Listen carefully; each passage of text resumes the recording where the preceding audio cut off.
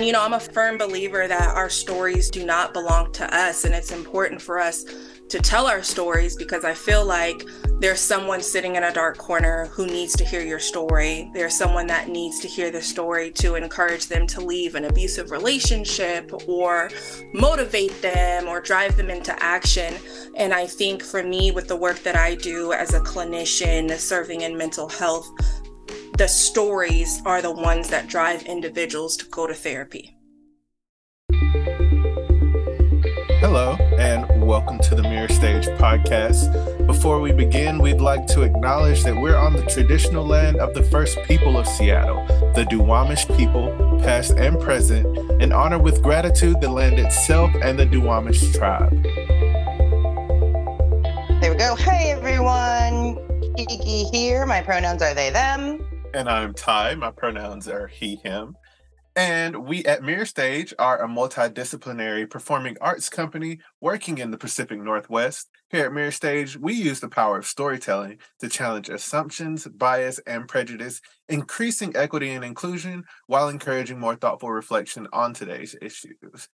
So Kiki, what's new with Mirror Stage? Well, we are currently towards the end of our main stage production of the Squirrel Plays. So today is Saturday. They're closing today, actually. Ty, did you get a chance to see Squirrel Plays? No, I didn't, unfortunately. My schedule does not allow. So today would have been the day, honestly. Oh, I see. Yeah, I feel that. Well, I actually saw it last night. I got a good audience because it was pretty full. And they're just doing great work. It's just so interesting to see how a show kind of develops from the first read through rehearsal, through tech, through opening, through weeks of performance, and just how it becomes these last couple shows I think are going to be great for them because they're just a unit now. They've been working so well together. Everybody is having a good time, and people can learn about that more or hear about that from the mini podcast episodes you did. Actually, I'm going to throw you on right now. Can you chat a little bit for our listeners so that they can get caught up with hey, what Ty has been up to working on the podcast stuff? Yeah, for sure. So I was going to say that I definitely that was a resounding sentiment with the cast. They love each other. Everybody's favorite thing about the Squirrel Plays was the cast and how, at least from the cast members, their favorite part of the Squirrel Plays was the cast and how well they got along with each other. And talking to them, listeners, you can go back and listen to some of the mini interviews I conducted with them, but they are hilarious. Specifically, the group of neighbors, their interactions with each other are hilarious to die for. Angie, she plays 3 roles, and we'll finally get her back now. But she played 3 roles in Squirrel Plays, and she does different voices for the 3 of them and sets them apart from each other. And you all know Angie because if you listen to any of the recent episodes, you hear how well spoken and energetic she is. So she brings that to her characters as well. And the leads, man and wife, they are you wouldn't know that, at least from my short interview with them, you wouldn't know that they're not a real couple because they just play it so well. They bounce off each other so well. And all of them just have such great energy and we're such a delight. So listeners, if you want to know more about behind the scenes at Squirrel Plays, you didn't get to check it out, and you just want to know more about what we've been doing, go back and check out those mini podcast interviews.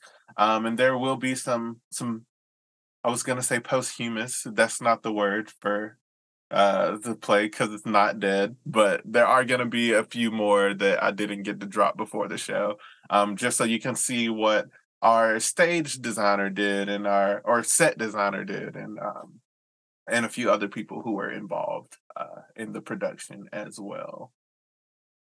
Awesome. Yeah, and that was a fun but very taxing project on Ty. I wasn't around as much for it, so I was a little bummed that I didn't get to do all the things. But I was there for a little bit of Angie's just because we both happened to be at Beck at the same time. So that was nice. And so, yeah, so as this show is closing, we are in the process of, at Mirror Stage, of just prepping for our next round of production. So our next big beast is the Expand Upon series.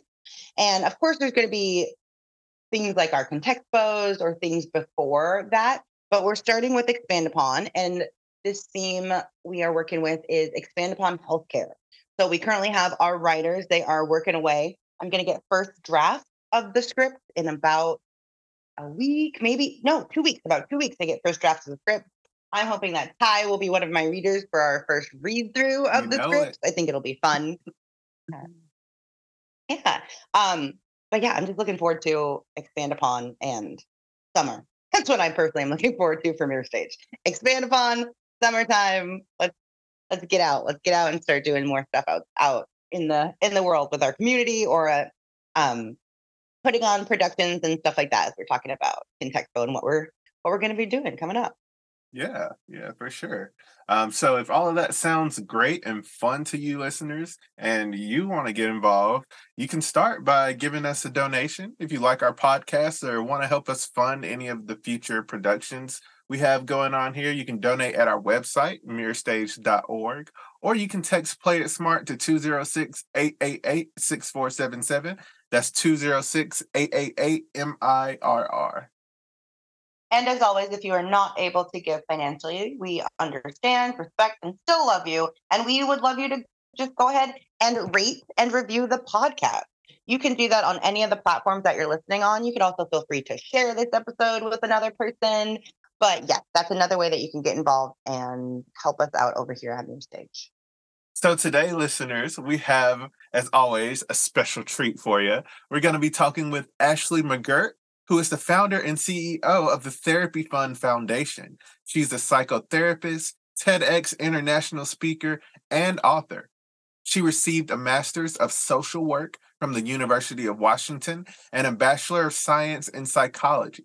Ashley offers presentations, workshops, group facilitation, and consultation specializing in racial trauma, mental health, crisis response, social justice, and racial equity.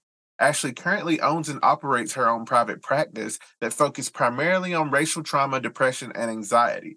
She's working towards destigmatizing mental illness and reducing high rates of recidivism in American prisons in an attempt to create a more socially just society for all. That was great. Yes. Killing it, Ty. Whew, that was a mouthful. So yes, I also wanted to say that we did this recording in May 2023, and that is Mental Health Awareness Month that gets brought up.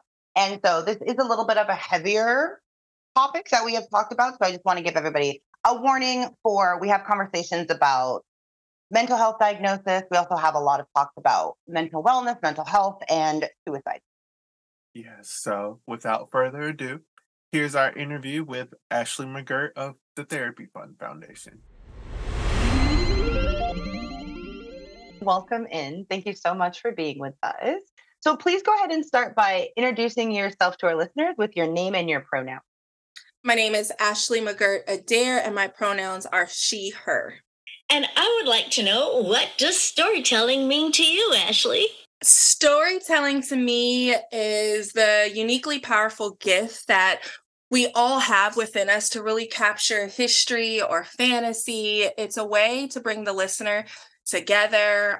When I think about storytelling, I think a lot about the griots. They were some of the most revered individuals in West Africa, and they were storytellers. They were revered just as much as the king of the village because they held the stories and the histories of people. And I think a lot about the work that I do and how I tell my story, or I use other stories to really make the work that I do relevant and accessible. And, I'm a firm believer that our stories do not belong to us. And it's important for us to tell our stories because I feel like there's someone sitting in a dark corner who needs to hear your story. There's someone that needs to hear the story to encourage them to leave an abusive relationship or motivate them or drive them into action. And I think for me, with the work that I do as a clinician serving in mental health, the stories are the ones that drive individuals to go to therapy. And that's what I think about when I think about storytelling and what it means to me. That's one of the best, clearest definitions we've had anybody say on this podcast. it's just like, I was like, whoa, that is so great. And I know because you write so much, you probably have had to think about and distill these thoughts down quite well in your TED Talks and all. So that was wonderful. Thank you. And hooking it back to the tradition of the storytellers who kept all of the history in their heads and know everybody's name and all the ancestors, and it just was memorized and repeated over and over. Yes, we need to really think about the importance of that in our lives and how our stories are interconnected with the ancestors and everybody else. Yes. And I think this is particularly important to Black people, people of color, the way in which our stories are told, because it impacts how we show up in our daily life. And so it's so important, and we all have the ability to tell stories. Yes. Well, and that ability to tell stories is so important, like you're saying, about like kind of themes like about representation for each other, about who's getting access to what in regards to storytelling. But I also like this concept too. It comes up a lot in like communities of color when talking about storytelling. Is it's like there's just this common understanding and this general idea of like we share stories with one another and like throughout generations, throughout history. So if that is lost in some capacity, whether that be from generational trauma or denied access due to different kinds of reasons, whether that be incarceration, separation of families, anything like that, like where does that break happen, and how these next generations no longer have the access to these stories of family and of history and of just fascinating, beautiful tales that might get lost over time. So I'm curious then, what is a story that has had a major impact on you? I was looking at that question and I'm like, there are way too many stories that have impacted my life. My own stories from my grandmother, stories from the one who birthed me. But since this is Mental Health Awareness Month, when I was thinking about the stories that impact me, I was thinking about a story that isn't mine, but I truly know it in my bones. And that is of Kevin Hines. If you aren't familiar with him, he's a suicide survivor and a mental health advocate. He attempted to end his life at the Golden Gate Bridge. It's one of the places where many individuals come from all around the world to end their life. It's one of the top places. So when thinking about his story, he actually survived, but he tells the story of what happened. So before he decided to end his life at that particular time, he was still not really there, still kind of unsure, still looking for a reason not to end his life. And he's like, well, if someone says hi to me, if someone smiles at me, if someone speaks to me, then I'm not going to do it. And he hopped on the city bus. I think it was a couple hours. I'm not sure exactly. But he went around and around. He was walking. Not one person looked at that man. Not one person smiled at him. Not one person said hello. And he just really felt invisible and that he was of no value to anyone. And he decided to jump, and he jumped, and he's one of the very few % of individuals who've actually survived that jump. He did break all the bones in his body. And to this day, he says that there was a seal that was circling him and keeping him afloat. And he believes it was God. And I think a lot about his story, especially now during Mental Health Awareness Month, and my own stories, just struggling with depression, and what drives the work that I do, and how so many of us feel invisible, and how we go throughout our day-to-day lives and we don't even take the time to smile or say hello to somebody, and how that can really have an impact. So that's a story that has really impacted my life. And I try to always make an effort to smile, say hello, how are you doing? Because I don't know if I'll encounter a Kevin Hines who's questioning life and is looking for that person to see them. Oh, that's great. I mean, I've been trying to make a goal for myself. I'm from the South, so I'm used to smiling and saying hello to people, whether you know them or not, when you pass them on the street. And I noticed when I moved here, a lot of people don't do that here. You know, you nod, you say hello when you pass them, and they look at like, I don't know you. It's like, you don't have to know me. I'm just alive, and we're walking past each other. But lately, I've been trying to challenge myself. If I see someone has a nice sweater on or whatever, I don't, like yesterday at grocery outlet, I said to this woman who didn't know me at all, I said, oh, that purple sweater looks so great on you. And she just, it lit her up, she just smiled because I said that. And I've been trying to challenge myself to do that at least once a day, because I know how good I feel when somebody says, oh, you look so cute or whatever, so just trying to find that place to connect with somebody about, how their day's going or what they have on, so Same. yeah. So I really relate to that a lot. Yeah. And the idea of my own stories, having a lot of depression in my family background. So trying to work against that. So yeah, I really appreciate that. So what is your origin story? Are you from Washington or are you from somewhere else?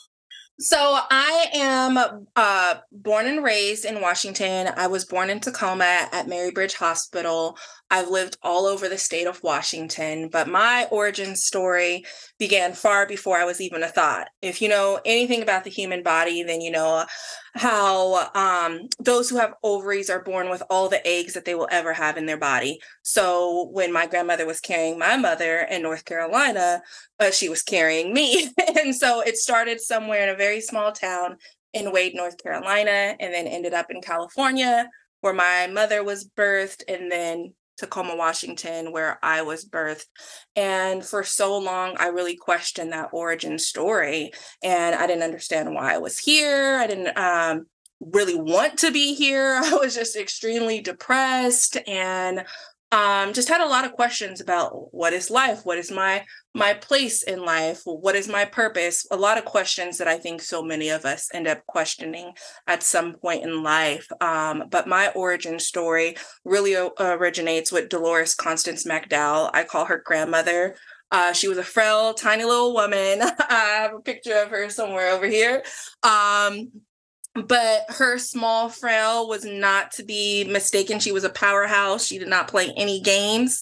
And she was a social justice advocate, a world traveler. And she really inspired so much of the work that I do and the way in which I live my life. And my many travels and just my explorations throughout the world is, I think, where that really originates for me. But yeah, in Tacoma, and yeah, from Tacoma to Spokane, Yakima, Seattle, Berrien, Kent. I'm a Washington native. All around, I see, which is great that you're not just Seattle, just like tiny, but all around. Blame Seattle. My cousins, they always like side eye me. They're like, because they know that we've lived everywhere, but I feel like the longest period of time where we were most stable was in Seattle. Also Berrien, we spent quite a few years in Berrien, but we had a lot of transitions in my life. Well, thank you for sharing. And I'm curious too can you share with our listeners a little bit more about the work that you do? I want to chat about the Washington Therapy Fund Foundation, but a little bit more just kind of, you do a lot of different things. I do. I wear so many hats. I do a lot of things. So I'm a clinician. I specialize in trauma, specifically racial trauma. So I help individuals understand the impact that racism has on our mental health and ways to cope, as well as helping organizations maintain their mental health and create an anti-racist environment of wellness in which we can thrive in. I do a lot of work to decolonize therapeutic practices, a lot of advocacy. I'm a writer, an author, a speaker, a facilitator, a wife, so many things. And most recently, the last couple of years, I started the Therapy Fund Foundation, which is a nonprofit organization dedicated toward eliminating barriers to Black healing. Most people know us for providing free therapy, but we really tackle all of the barriers when it comes to Black healing. So that's representation, that's tuition support, getting more Black clinicians out there, more culturally responsive clinicians, policy work, advocacy work, helping ensure that clinicians are compensated at a market level rate. That was one of the things that really drove me into creating the Therapy Fund Foundation, was to ensure community members could get free therapy, but also us who are the clinicians doing this hard, necessary work are also paid, because oftentimes people do not value our profession.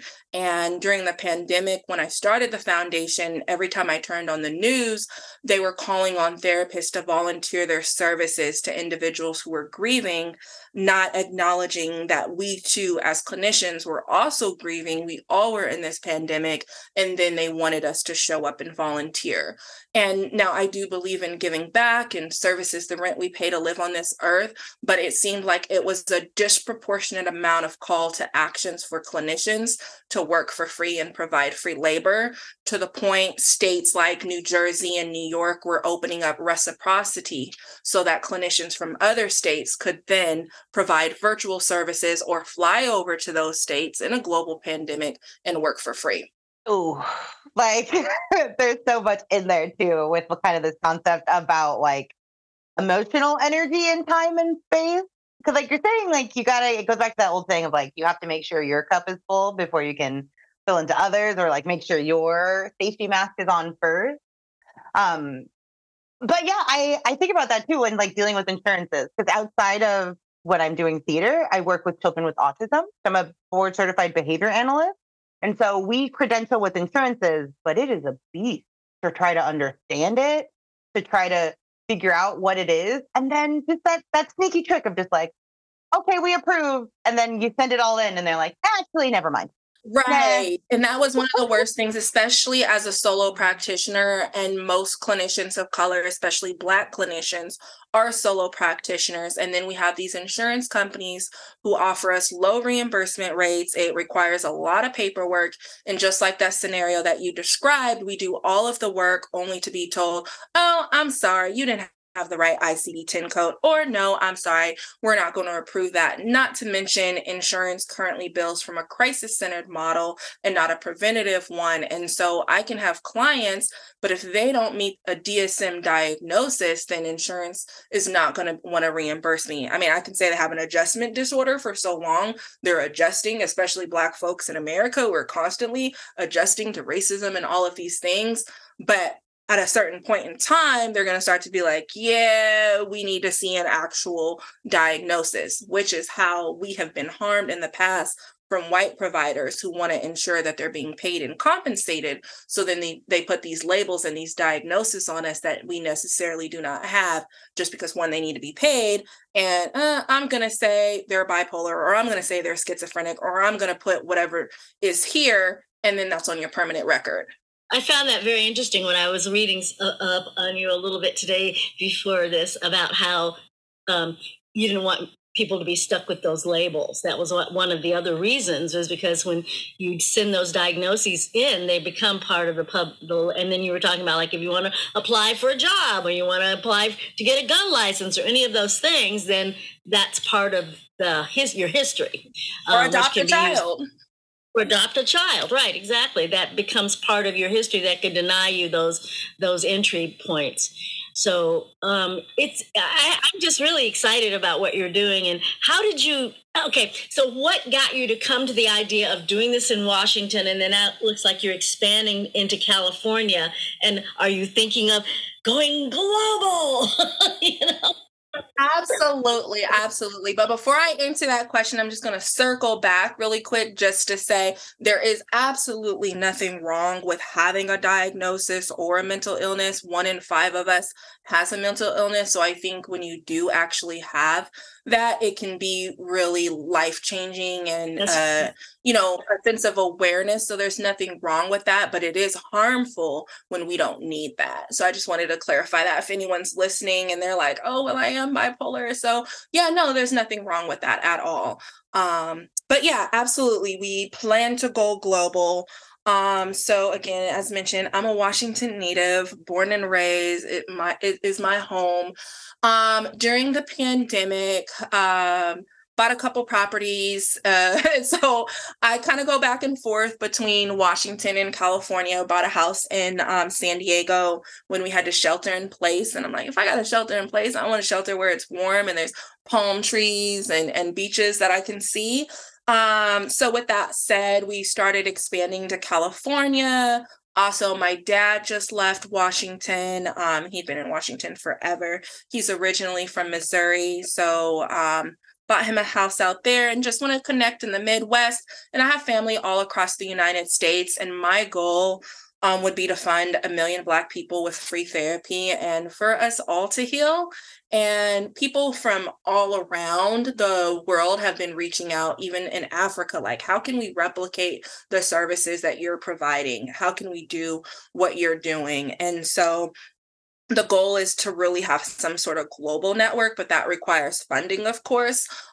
Starting in Washington, the majority of our funding sources came from Washington. So we're going to allocate those dollars to serve Washington residents. So right now we're starting a pilot project in San Diego, and we want to expand. And I have someone who's going to be working in Florida. They wanted to replicate the process. And so they're going to start one similarly in Florida. And I have a friend who started a Georgia therapy fund. It's not necessarily, how do I say this? It's more of we started as a GoFundMe. So she created a GoFundMe and she followed that and she reached out and she's like, I saw the GoFundMe you did for Washington. I want to create one for Georgia. And we had a conversation and I helped her and stuff like that. And at that point, I didn't know much about how do you have like regional, and I still don't. I'm still learning. We have some board fellows who are researching and looking at organizations like NAMI. NAMI is all everywhere. There's a NAMI Seattle, a NAMI DC, a NAMI Chicago. So how were they able to expand? YMCA. So looking at other nonprofit organizations that have chapters or regions or whatever the terminology is that they decided to name it for where they can start. And then what are other ways? Like, what's the guideline, I don't know what you call it, the book of rules, so that you know the Therapy Fund Foundation is going to look the same, whether it be in Washington or it be in Nevada. That kind of answered the question, because I was trying to figure out how did you get this idea and where did you and how did you start? And when you said I can tell you how I got the idea. That's an interesting story. So, okay, good. So during the pandemic, as I mentioned, I do a lot of consulting, a lot of advocacy work. I specialize in racial trauma. So everyone was calling on me to talk to their organizations during the pandemic about racial trauma and ways to heal, because everyone was stressed out and, exacerbated racial stressors, and nobody knew what to do. And they knew putting a black box on their social media just wasn't enough. So as I'm being called to all these organizations, I kept hearing the same question from white folks. What can we do to help Black people during this time? And I kept saying, well, you could pay for Black people to get free therapy. No one ever sat us down after Jim Crow, slavery, watching our brothers and sisters be lynched. We never got any group therapy, any collective healing. And so this gentleman, he sent me $10,000 and he was like, use this for your Black clients. And I posted about it on LinkedIn and Facebook, and all the good white folks and other allies were like, I want to give too. And then made a GoFundMe. We made almost $100,000 like right away. And then other organizations were calling the news. MSNBC did a spotlight on us. King 5, Seattle Times. It blew up really quick. And Seattle Storm was like, well, I want to give y'all some money, but you need to be a 501c3. And so I went back to social media. The Seattle Storm wants to give us this money, but they want us to be a nonprofit. I don't know anything about that. So I got 100 messages. I can fiscally sponsor you, but guess what? They wanted money. And I was like, why are all these people trying to fiscally sponsor me and take a percentage of the money? And I didn't understand it. I've worked for nonprofits, but I had no idea about starting one. But I knew that there had to be something to this. And if everybody, I'm getting hundreds of emails, I'm like, I think I can do it myself. And social media, I was like, everyone's asking me to fiscally sponsor me. Who knows about starting a nonprofit? Monica from Queen Care responded. She's like, this is what I do. I can get you set up in, it was like 9 weeks. I can have it fast tracked. She's like, you need a board. I need a board. So we did all of the things. And then it's like, okay, we need articles of incorporation, bylaws. What's your mission going to be? And that's when it's like, okay, let's actually have a vision for this. Let's plot it out. But it happened so fast that I got that $10,000 from that gentleman, May 2020. We became an official nonprofit August 2020. And, you know, a lot of good people raised their hands to join the board. So here we are 3 years later, really working to establish a good, solid working board. And it's been a learning process. It's also been far beyond anything I could have ever dreamed. And I learned a lot. I even went back to school. I did a certification at Harvard where you stay there for a couple weeks on campus and got certified in nonprofit management, just to really understand the intricacies of nonprofit world, which has been kind of a double-edged sword. Like, I'm reading this book, The Revolution Will Not Be Funded, and it talks a lot about the nonprofit industrial complex and how, you know, we as Black folks, like, are we sitting here begging these funders to fund social issues that has been caused by the dominant society. And now we got to kind of shuck and jive to get some money for policies and systems of oppression. So it's been interesting. I'll say that. But that is the origin story and how it came to be. It was just, you know, everyone wanting to know how they can help. Well, pay for us to get therapy. That's how you can help. And they have helped. And they've paid for over 5,000 therapy sessions and peer support services. And we've been able to award almost $30,000 in tuition support.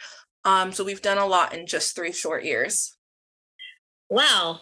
The turnaround of you getting your nonprofit, that was like amazingly fast. I mean, shout out to Monica. It's Monica who does Queen Care with the products. Yep. Yep. Oh, I've purchased her candles before. Oh, that's cool. Yeah. So she did Keela. You know Keela from Katie Hall Foundation? Okay, yeah. So she helped Keela set her foundation up, and Katie Hall Foundation is very, very successful. They are doing amazing things for young girls in Washington State, and it's beautiful. And so yeah, both of them really came together, and they're like, if you want to do this, you can do this. And I was like, yeah, let's go ahead and do it, because my email was overloaded. I mean, folks wanted to give, people wanted to help. And of course, you know, they wanted that tax write-off, and they weren't going to give that donating to GoFundMe. Right. Yep. And part of me was just wanting to, you know, I'm like, I don't want to give y'all a percentage. I don't even know you guys. Now you're messaging me. You want to be a fiscal sponsor? What?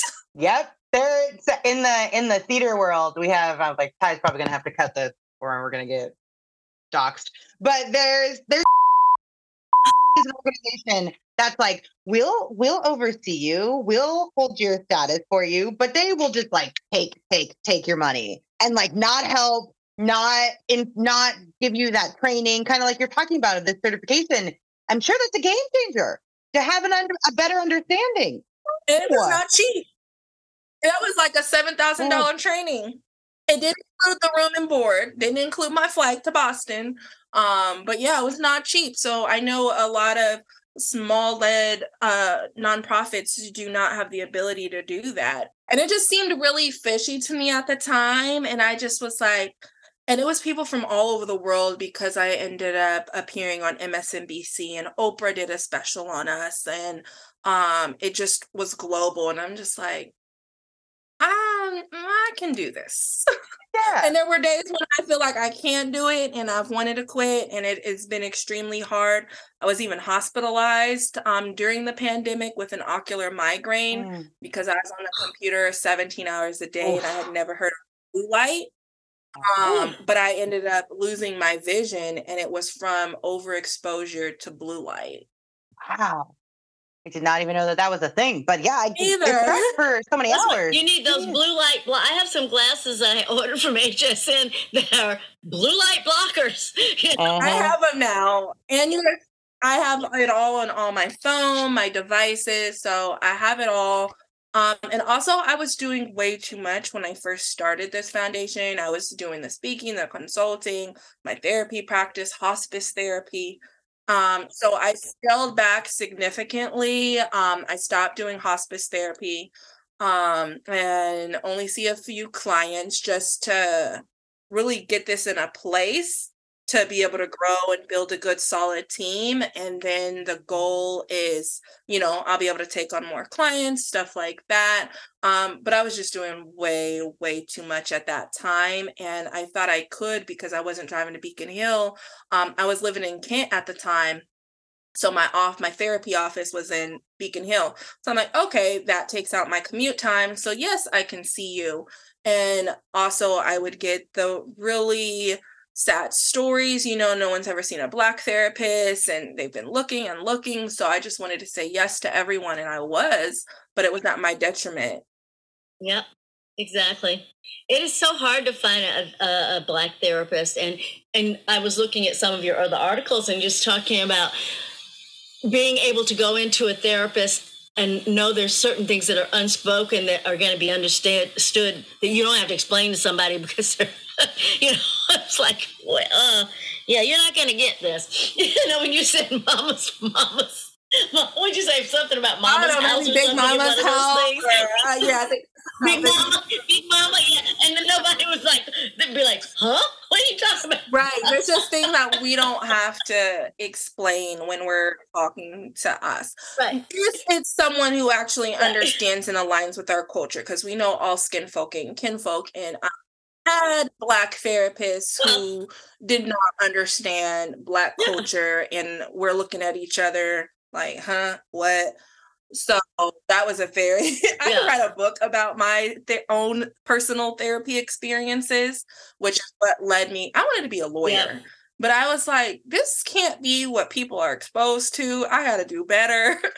So I did a whole 360, and I'm like, you know what? I'm going to study psychology and I'll become a clinician, because if this is what people are experiencing, it's not okay. So yeah, maybe one day I'll write those stories. Yeah, storytelling. Yes. Well, and I feel like that goes into all these, like, we talk about these different stories and how they impact our lives, and like having these different moments that lead to these realizations about, like, okay, where do I fit in to the big picture of things? Because where you were like, oh, okay, this is going to be a route.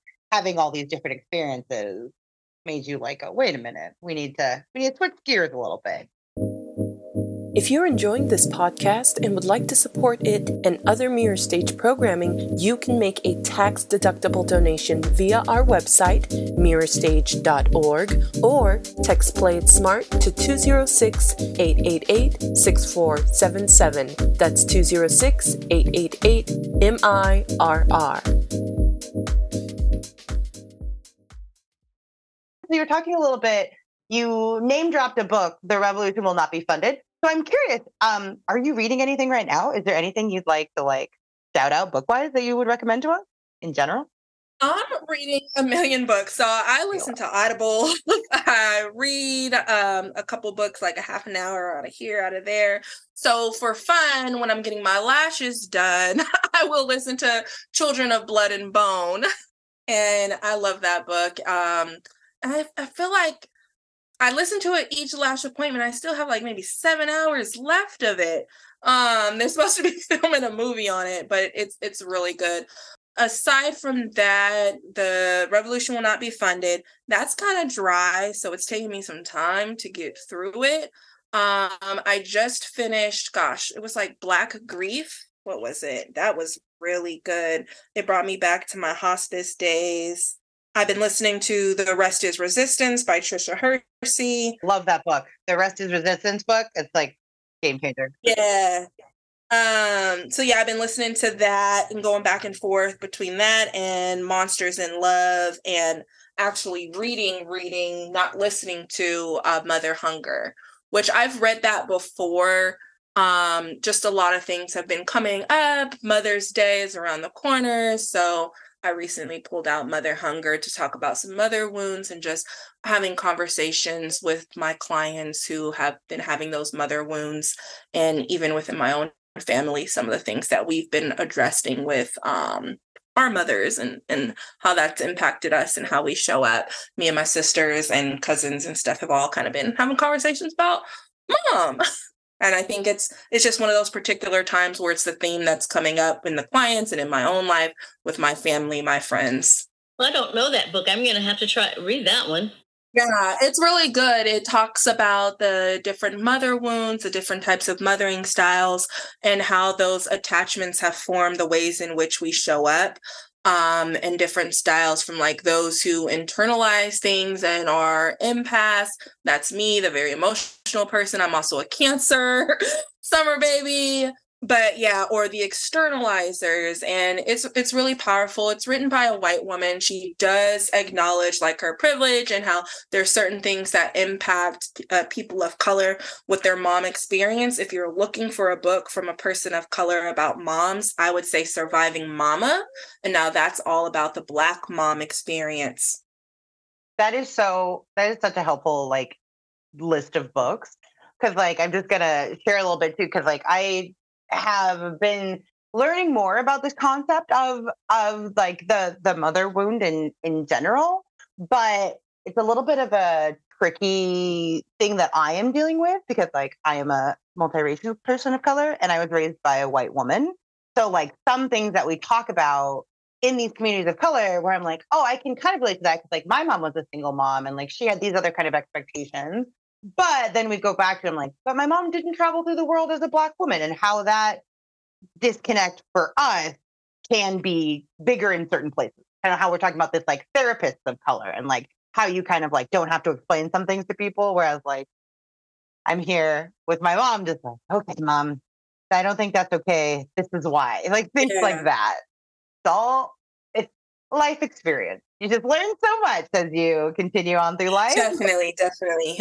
Do you have any books that talk about epigenetics and how that's all marking us that you think would be really good for people to read? Yes, absolutely. I think it's called It Didn't Start With You. I'm looking at my bookcase now. Oprah, the opener. So that's a really great book. It Didn't Start With You if you're looking into epigenetics. Also, not fully. I mean, post-traumatic slave syndrome by Dr. Joy DeGruy touches on that.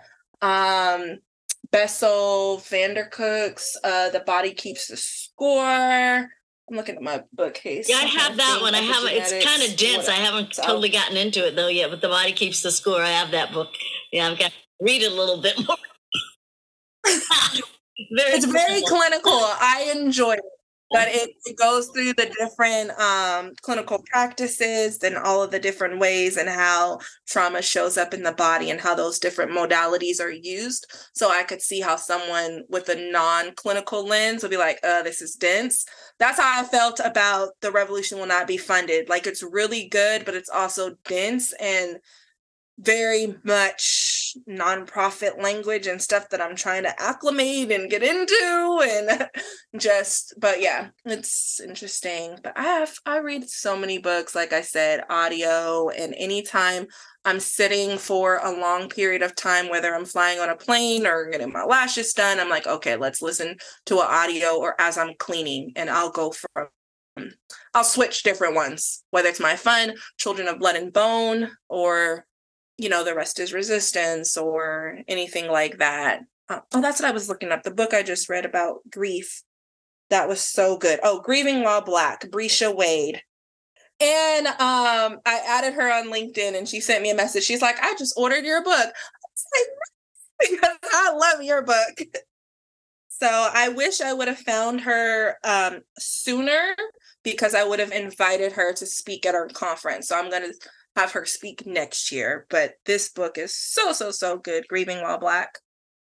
And she was a hospice chaplain, and I used to be a hospice therapist.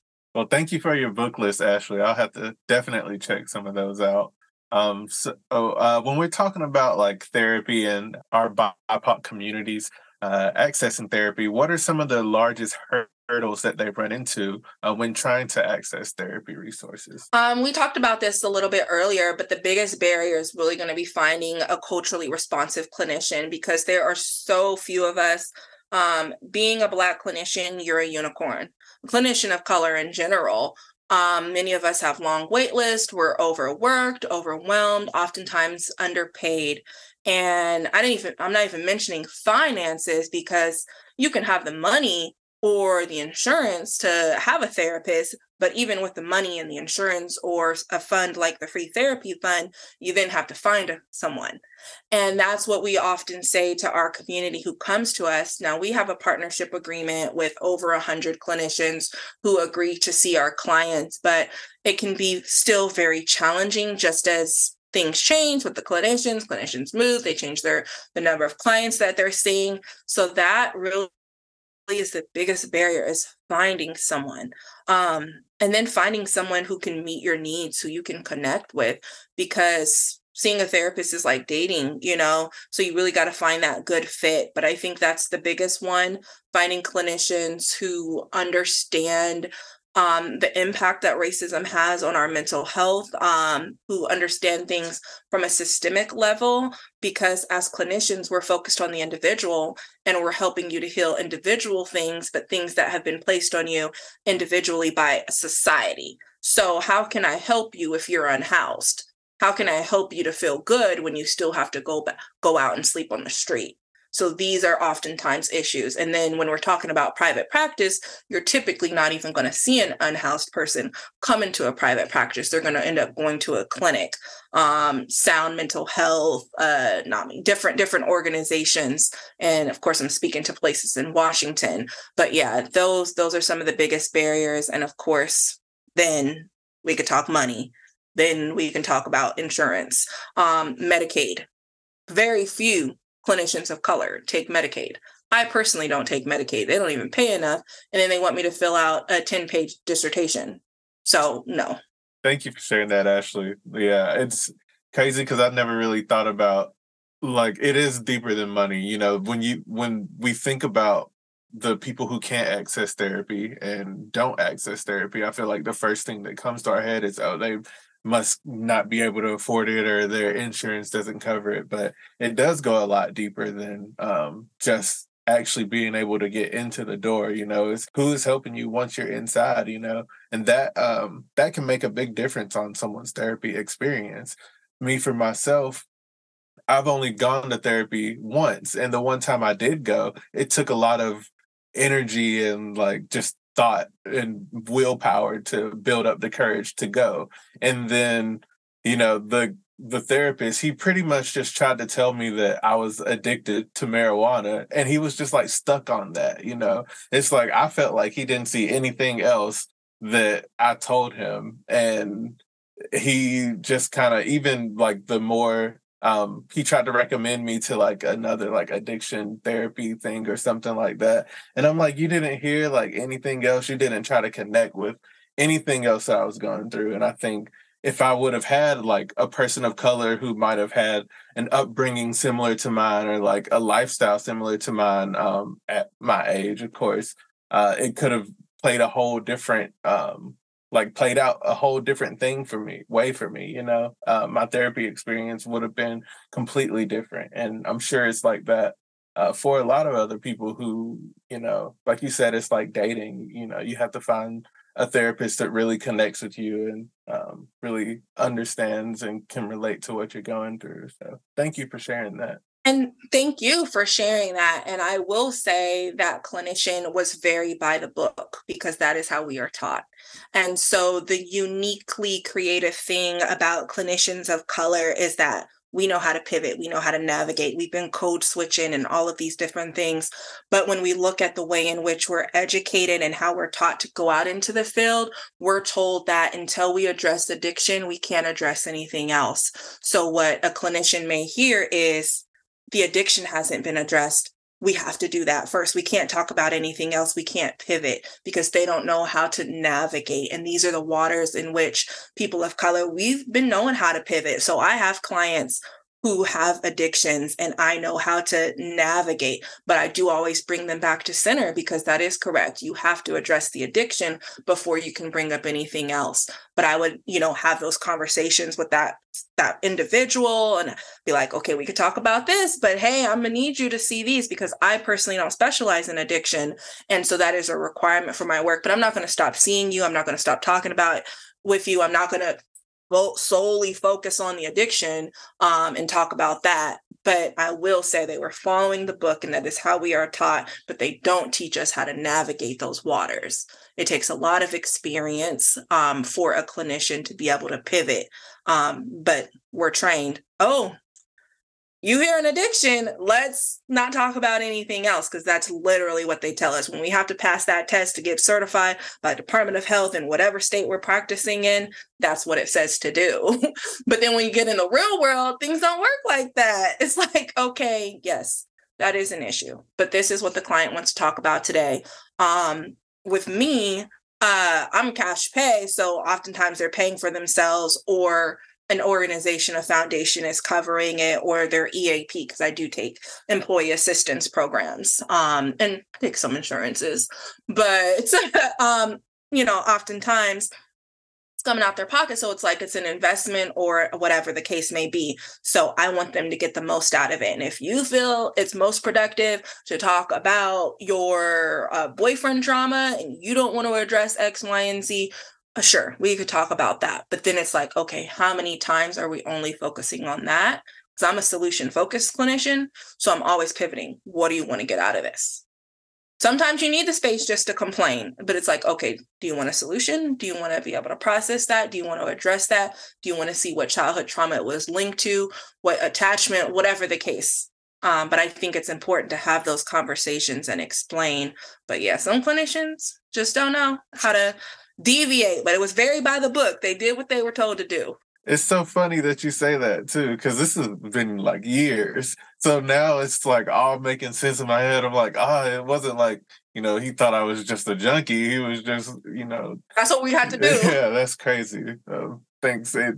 I feel like a weight has been lifted off my shoulders. Good. I'm happy that weight could be lifted. But yeah, definitely. We're not supposed to move forward because the way that issues process, they always say that addiction is number one, and until that's addressed, nothing else can be addressed. But I don't believe that. Of course, that's going to be a big barrier, and you do need to go to that, and you can have other conversations, but you just have to be skilled as a clinician to navigate those waters and get back to it and make those referrals and get individuals into groups or connected to other people. If it sounds like that person wasn't not skilled, because I wouldn't say that. I'm not skilled in it either, but that's not their specialty. So I have people in the community that I partner with. William Castillo, he specializes in addiction, especially gambling addiction. So I will always send people to William, and he's my best friend's dad.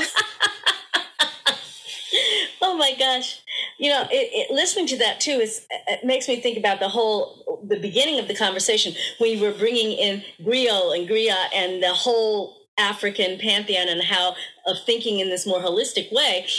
That is a very kind of boxed in way of thinking of therapy. It's like, well, did the addiction come first, or did the other things come to create the addiction, and how did they feed into each other?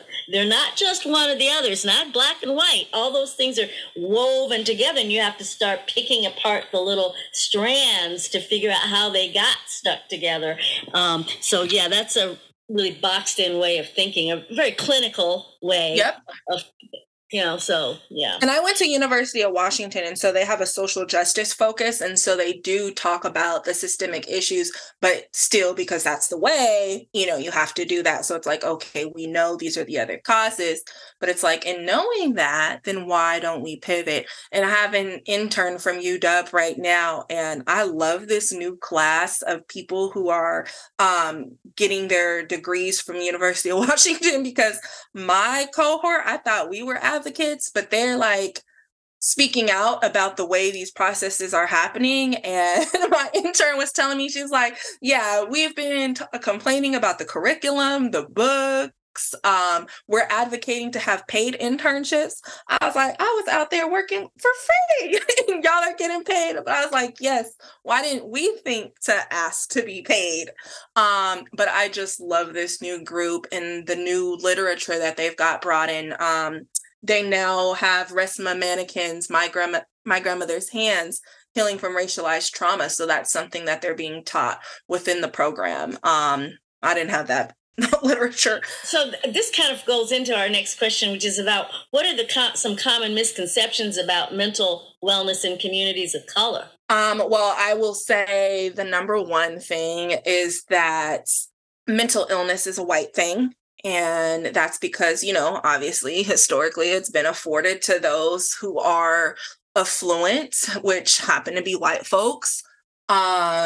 It's been extremely harmful for us. There's a misconception that if you talk to a clinician, you're going to lose your children, and that it's not actually a safe space, because historically it hasn't been a safe space and folks have lost their children.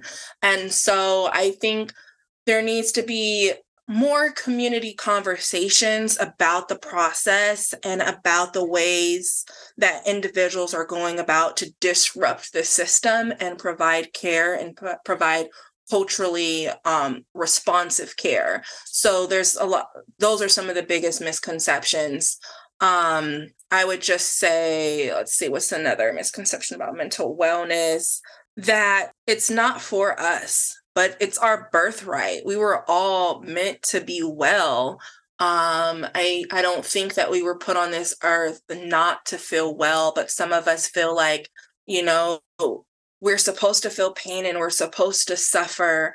I was talking to someone and they were telling me this whole story about like, we're the fallen angels and we're supposed to be on earth feeling pain. And I'm like, I don't know where you read that at, but I'm not here to feel pain. I felt a lot of pain. I'm trying to experience joy. But I think we just have that misconception that we just have to hurt.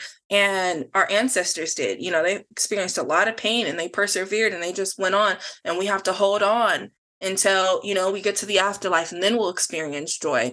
But the God that I believe in, I feel like we can experience joy on earth, and that we don't have to wait.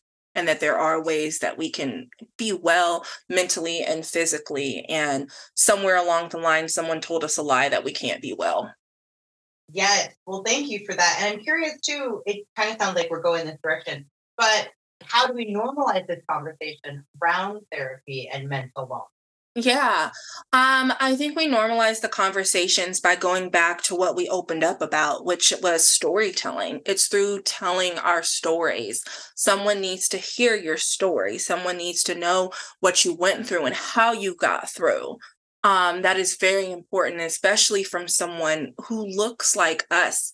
I grew up in predominantly white environments. I wasn't seeing Black folks talking about what they were going through. It was just, pray about it. But faith without works is dead. You can pray and see a therapist. You can pray and do Reiki. You can pray and pray. Like all of these things, it's not one or the other. And I think it's important for us to hear that. I think it was Michelle Obama's her last book that she just wrote. She went on tour and they posted the video on Netflix, and I was watching it, and she was talking about how she kind of had a bout with like anxiety and depression, and everyone was like, oh my gosh, the first lady, because she's our forever first lady, experienced these things. And sometimes we look at people through a lens and we don't see the humanity in them. We don't see that they too can experience anxiety or depression. And I think it's important to hear that from people like Michelle Obama, but also our neighbors, because we may not encounter the Michelle Obamas, but we know Stephanie down the street. We know Tyrell. We know these people. We know the Ashleys. We know the individuals within our communities, but they're not talking about it. They're not sharing their stories. And I was one. I was depressed for a very, very long time. I spent most of my childhood in a state of depression after the death of my grandmother. And I remember going to class and they would give you these little sheets to fill out about your mood. And I would always lie. It's like, are you feeling depressed? Are you feeling sad? And somewhere, somebody told me I shouldn't say that. Like I felt shame and I felt guilt as a very young child. I knew that I shouldn't be check marking that. So I'm going to check, yes, I feel fine. And a lot of us are check marking the yes, I feel fine, but we're not fine. And then we look fine on the outside because so many of us are high functioning. In the pandemic, there was a rise of folks in New York just jumping from buildings, ending their lives, beauty queens, actors, like all kinds of folks.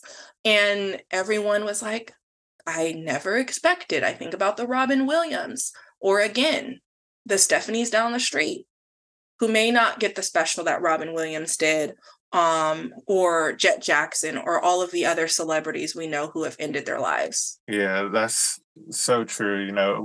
So tell us about your books. I Tried to Travel It Away really is the story of how I was healing my depression. As I shared with y'all, I experienced a lot of depression following the loss of my grandmother. So it started out as grief, which is completely normal, and then turned into major depression. And also, as mentioned earlier, I grew up in predominantly white environments around a lot of like wealthy white folks who oftentimes would spend their summers gallivanting all around the world. And I spent my summers at the park, which I loved, and I enjoyed those moments with my siblings and family. But I just remember hearing their stories and thinking, when I get older, I'm going to go everywhere that they have gone. And I've been to every place they've talked about and more. I've been to over 50 countries, but I didn't realize that I was traveling because I didn't want to be at home. I didn't like home. I didn't like the life that I was living at that particular time. And I'm a millennial, and I would look to my peer groups, and everyone was like, catch flights, not feelings, all these little sayings like, oh, I need a vacation anytime we're stressed out. But then I started acknowledging, like, yeah, we're catching these flights and we're leaving, but sometimes the stress is still following us on that trip. People are still texting us, harassing us, all the problems, all the things. Or even if we have our phone shut off, when we come back, we're still stressed. We're still exhausted. So this is really a story of how we can unpack our baggage before we leave, and so that we don't use flights as a way to cope and to heal. Like, we should travel because we want to explore and see the world, because there's just so many vast places and people and food and things to experience, which I also acknowledge is a privilege, because as I mentioned, I was not able to go these places. My mom was raising 5 kids, so she definitely wasn't taking us across the globe at that time. We went down to the neighborhood park. And so I understand that it is a privilege to get a passport and fly and all of these things that come with travel. But whether it's traveling across the globe, or it's traveling from Seattle to Tacoma, or Eastern Washington, or Soap Lake, which is a beautiful hidden gem that I just exposed in Washington, you still have to unpack your baggage and heal. And then the mental health survival kit way for people who are doing work in social justice, civil rights movements, to also manage their mental health. I was watching a profound documentary. I think it's called Who Killed Malcolm X on Netflix. And the way in which they told his life, it was in a way I had never told it before. I heard it told before, speaking of storytelling. But there was a gentleman who was being interviewed, and he was saying how Malcolm X didn't have any money. The Nation of Islam was kicking him out of his home. He probably had $1 to his name, all of these different things. And he had really lost his mind, the way he started speaking out publicly and the things that he was saying. But what stood out for me in that documentary, as they're describing how Malcolm X was during the last part of his life, they said he needed a therapist. They were like, the thing Malcolm X needed most was he needed a therapist. And I was like, I wonder how his life would have been impacted had he had a mental health therapist, had he have had someone who was there supporting him, or Martin Luther King, or anyone else, Reverend Jesse Jackson, all of these individuals, like, who is their support system? Because it's tough. I think about, gosh, who's the lawyer? Attorney Ben Crump. I follow him on Instagram. I hide his posts because it's like every 5 minutes, it's just a brutal murder. And these are the things that he's exposed to.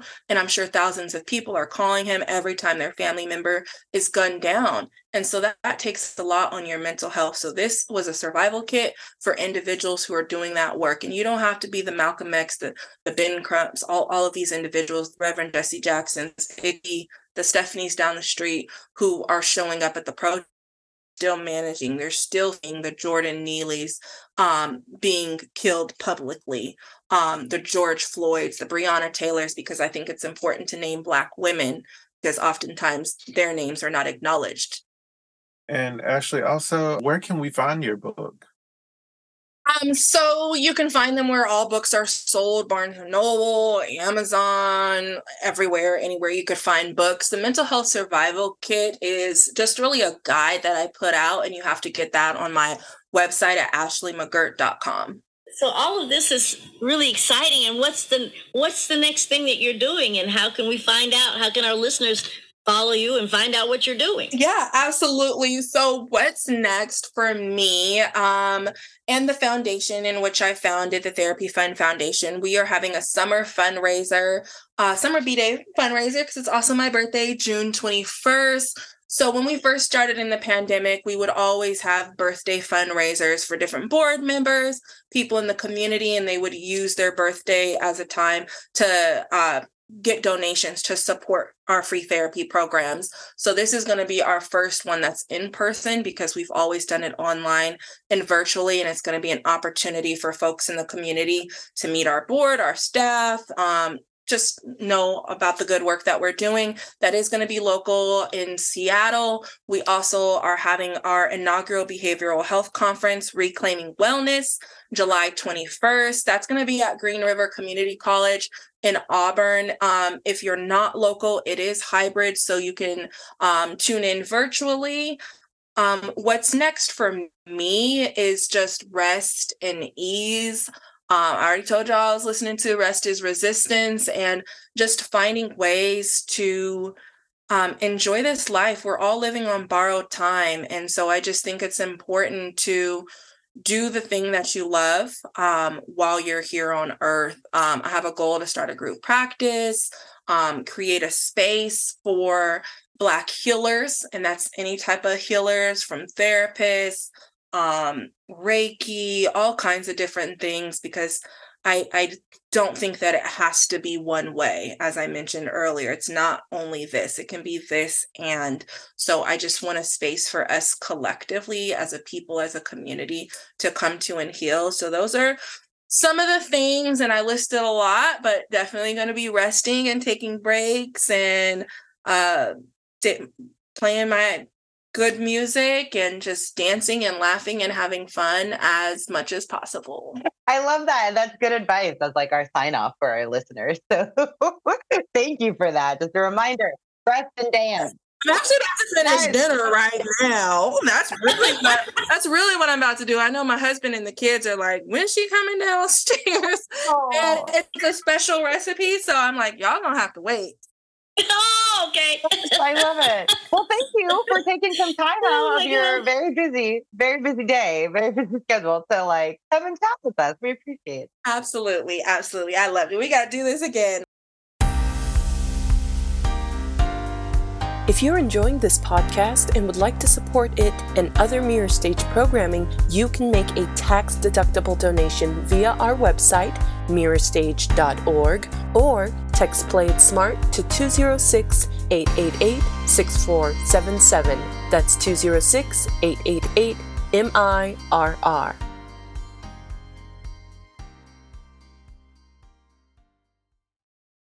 Hi, I'm glad you made it.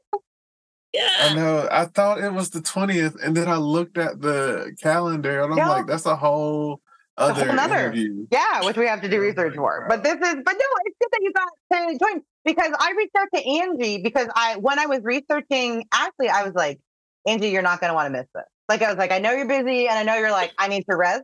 But I was like, she is so fascinating, and the stuff she's doing for the culture and like for Washington and California in general is just amazing. And I really look forward to seeing this like global scale that she has a vision for. I'm just I'm like glad you sort of pushed me, because like today I got home from running errands and stuff. Like, okay, I gotta go online and read about this woman. So I was like doing my homework before I signed on. I was like, boy, she's really cool. Yeah, really cool. And she's local. I mean, she's not someone who's going to be hard to get to or anything. So that's great. And finding out that the woman who does Queen Care helped her out and can help set women up with their own 501c3s. I was like, whoa, okay, I need to know about this. I know when we started chatting a little awesome. bit about like when she was like, "Oh, do you know so and so?" I was like, "I bet you 6 degrees of separation. We can figure out between this like group who do you know that I know that also knows so and so." Like it's so Right. small. Yeah. Yeah. Yeah. I mean, all these books, I mean, it's like, whoo, a lot of reading to read here. I'm going to have to do Audible so I can just listen to it. Yeah, but some of them sound so good. Like, it's not on here, but My Grandmother's Hands. Somebody else said something about that. I feel like I've heard it mentioned like 3 or 4 times in the My last 2 grandmother's months or hands. so. Oh, And Yes. I have that book too. And isn't it funny, Ty? Because Angie, at our last staff meeting not too long ago, I was just talking about the book that she had recommended, that It Didn't Start With You. I was just talking to the staff about how like that book's just fascinating, and another one about generational trauma.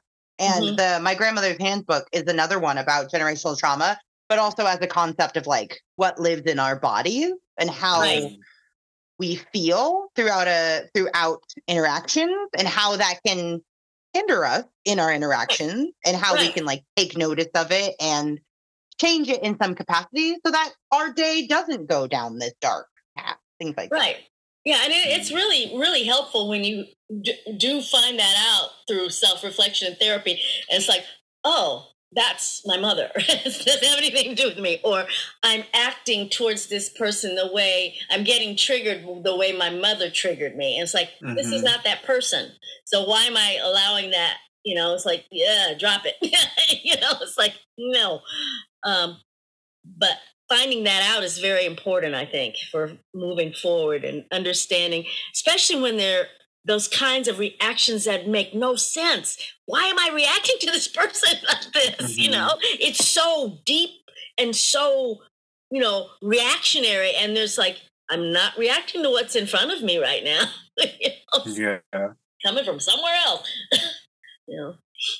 And I found myself in that situation a lot where I'm like so triggered and so upset by something, and then like hours later I'm like, that was like not a big deal. Like it doesn't matter. Like tomorrow, a year from now, we're definitely not even gonna remember it, So it's just I haven't even, it was so hard to wrap my head around like passed down trauma, because I'm like, what could my grandmother have that is still affecting me now? But then I think about, well, I was raised by my mother, who was raised by my grandmother, and I think now it's at the forefront, because I'm like, what can I pass down to my daughter, and how can I make sure I'm passing down the healthiest things to her, and not these little random temper tantrum internal moments that I have, because I didn't think it would be.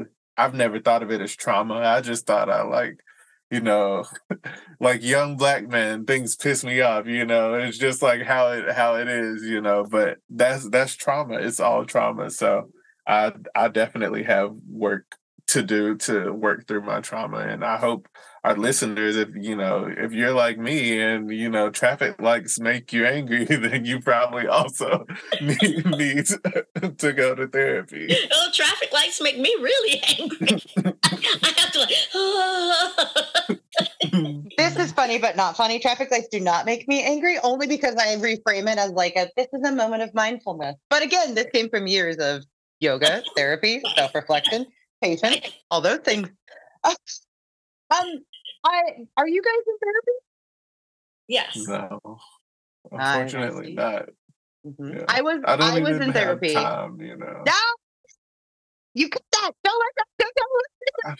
I know. No, you're not wrong though. But like, I was like, this goes back to this like access and ability, because there are these resources. I'm sure you've heard them, Ty, about like BetterHelp, where it's like, this is a resource that's like, in theory, more affordable, but then it's a little shady in practices, where there's things like that, where it's like, I don't want to sacrifice ethics, but I can't afford to go into somewhere, schedule it weekly, make sure I'm on time, make sure my parking's paid, make sure this appointment is paid, because it's probably not going to be paid for by insurance because of how our insurance system works in America. But it just makes it more and more like less and less attainable. Hi, I'm gonna say go. We'll probably do one of these one day of just like going on to the therapy fund, checking it out, seeing what resources we get. No, I'm for going sure. to Country Doctor and Carolyn Down Clinic.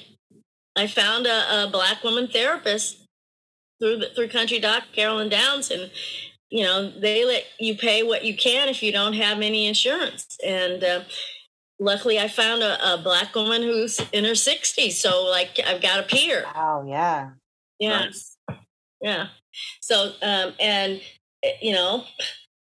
that's a resource for therapy, because they do have some therapists there that aren't body therapists. They have some that's a good resource to look into. Yeah. Well, and I'm in the same boat where I was going to therapy regularly for a very long time, but then when I moved and just kind of my schedule, it became harder to schedule and to like make time for and like set aside and be like, yes, I can do this at this time.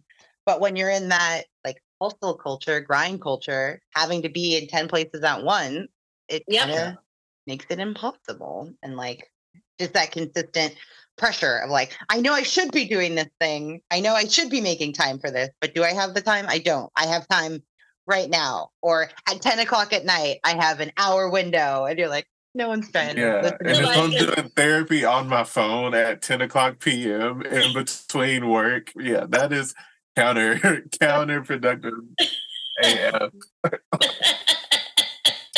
That's just like, even just thinking about BetterHelp, like the best thing in my head about BetterHelp is like the commercials, because like they're constantly on my YouTube. I watch YouTube like every day, and I see a BetterHelp commercial every day, and they're such great commercials. But I'm just like, I cannot just imagine doing therapy online. Like I need to go to someone and just have that, because if I do it online, it's gonna feel like another meeting or something to me, and it's just I can't do it that way. Yeah. So I definitely like want to make time to like try to find a therapist.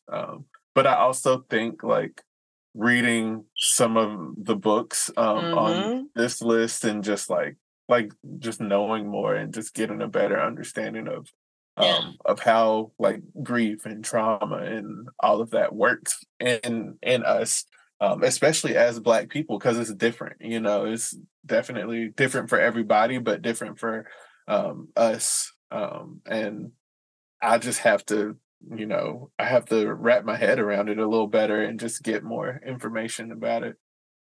Yeah, it's very interesting to know, the amount of daily guarding that we have to do.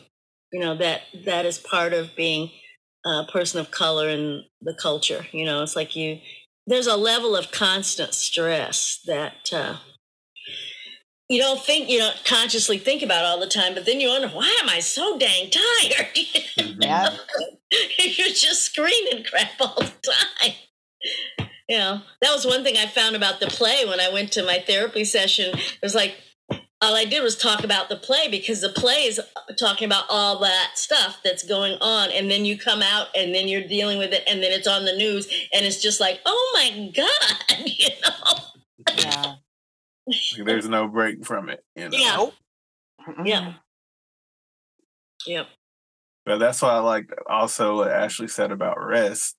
Yes. Like I'm sure she said more about rest earlier that I missed, but just like what she said about the end, about like how she was gonna prioritize rest, and that resting is resistance to, and I don't know the specific, but in my mind it's resistance to what our culture is telling us, like, you have to work, you have to like make money, you have to be a provider. I'm like, all that is true, but you also have to like take a second, breathe. Like I just tweeted yesterday that I don't remember the last time that I went on vacation, because I really don't. Like I've gone home to visit family and stuff like that, but it's been a couple years since I've just like not like worked for a bit and like just not thought about work.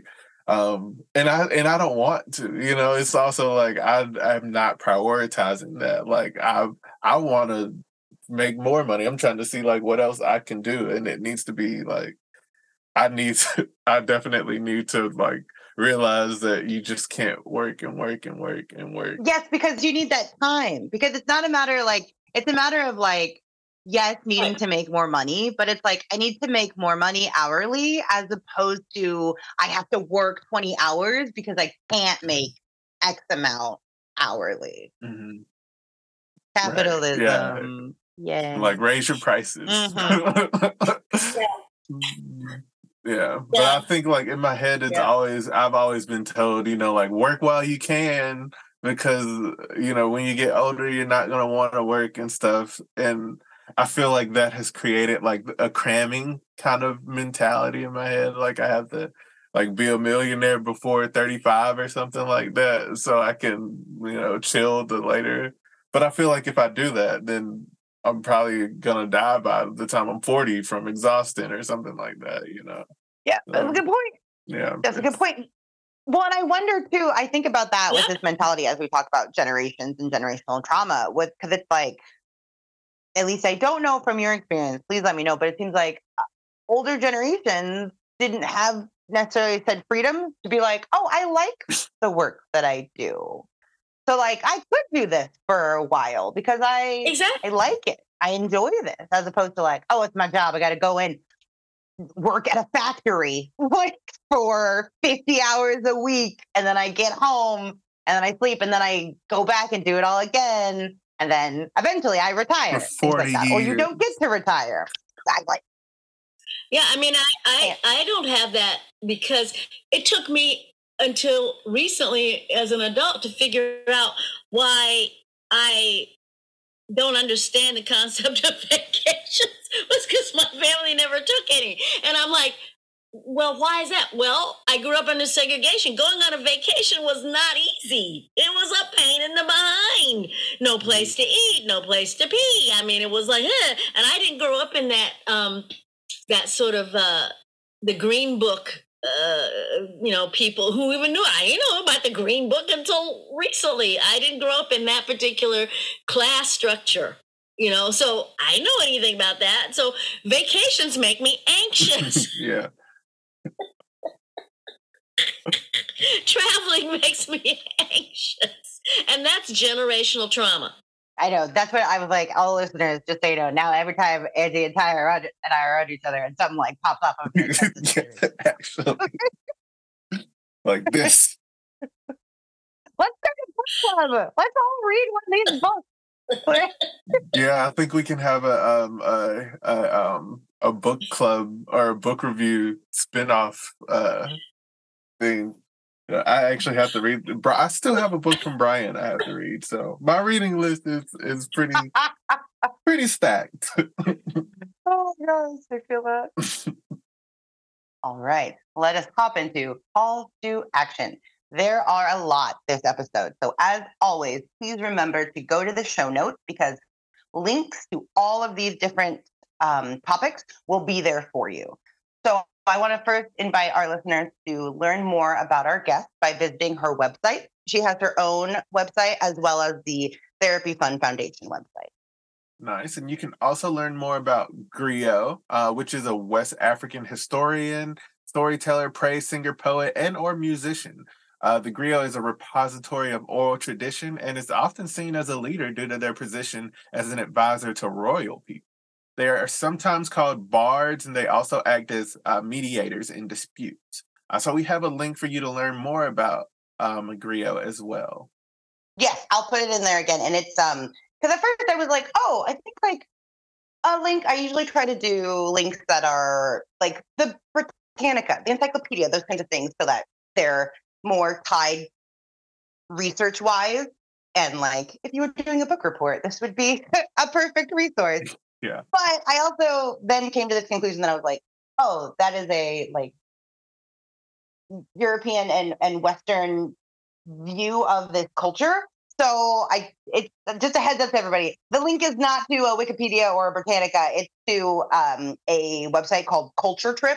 And it's just another website that kind of looks at different cultures and gives you an opportunity to learn more about them or why you might want to go visit these different places, things like that. So, also, we talk about Kevin Hines. And so Kevin Hines was discussed earlier in our episode as a person who attempted to unalive themselves off of the Golden Gate Bridge. So I have their website on here, and you can learn more about Kevin's story, their work with suicide prevention, and they have podcasts. You can see the documentary. You can even hire him to speak at an event. Nice. Sorry, do you want me to take this next one, or are you familiar with? No, you take it. Okay.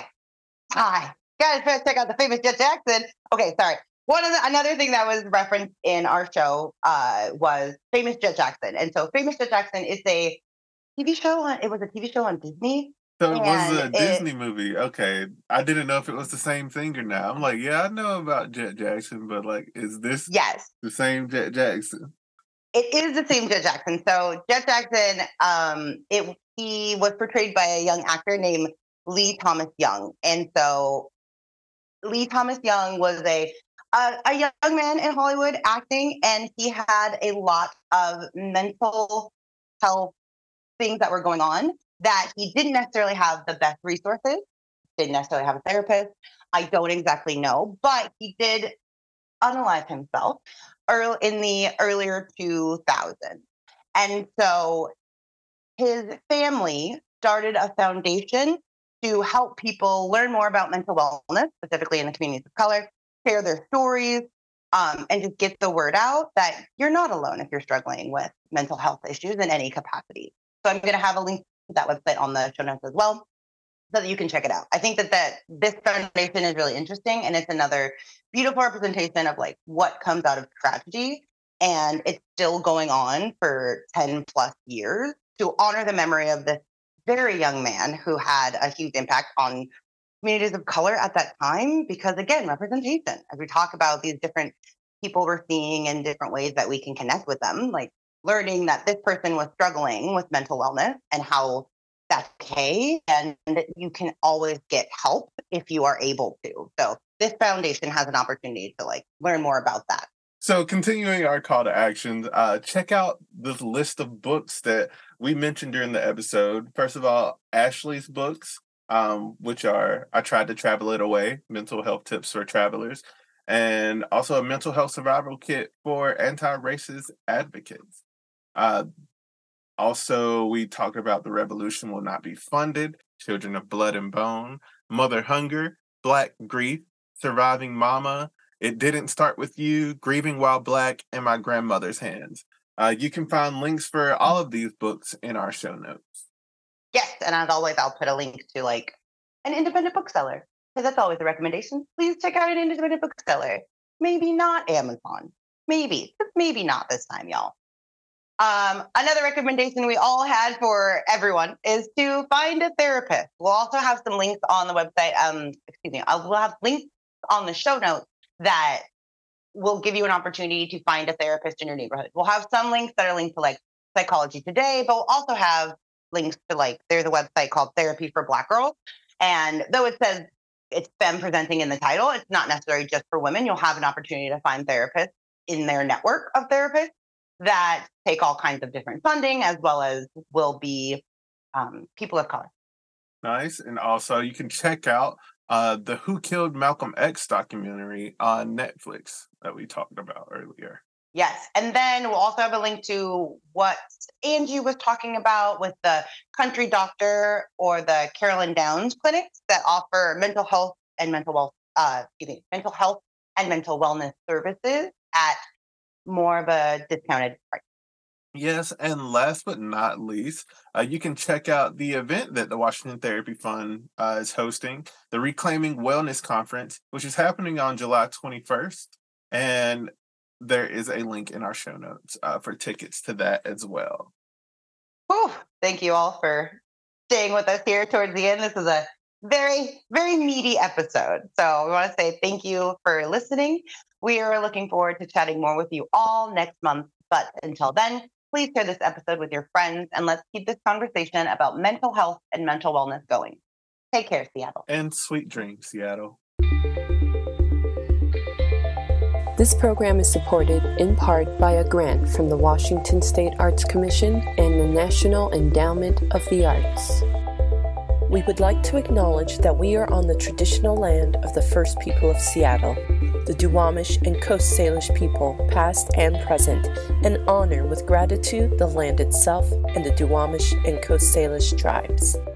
If you like what you've heard and would like to support this podcast or other Mirror Stage programming, you can donate at our website, mirrorstage.org, or text Play It Smart to 206-888-6477. Thank you, everyone, for listening. This podcast is available on Breaker, Google Podcast, Overcast, Pocket Casts, Radio Public, Spotify, and Apple Podcasts. So if you are finding us on any of those platforms, please be sure to rate, review, and subscribe if possible.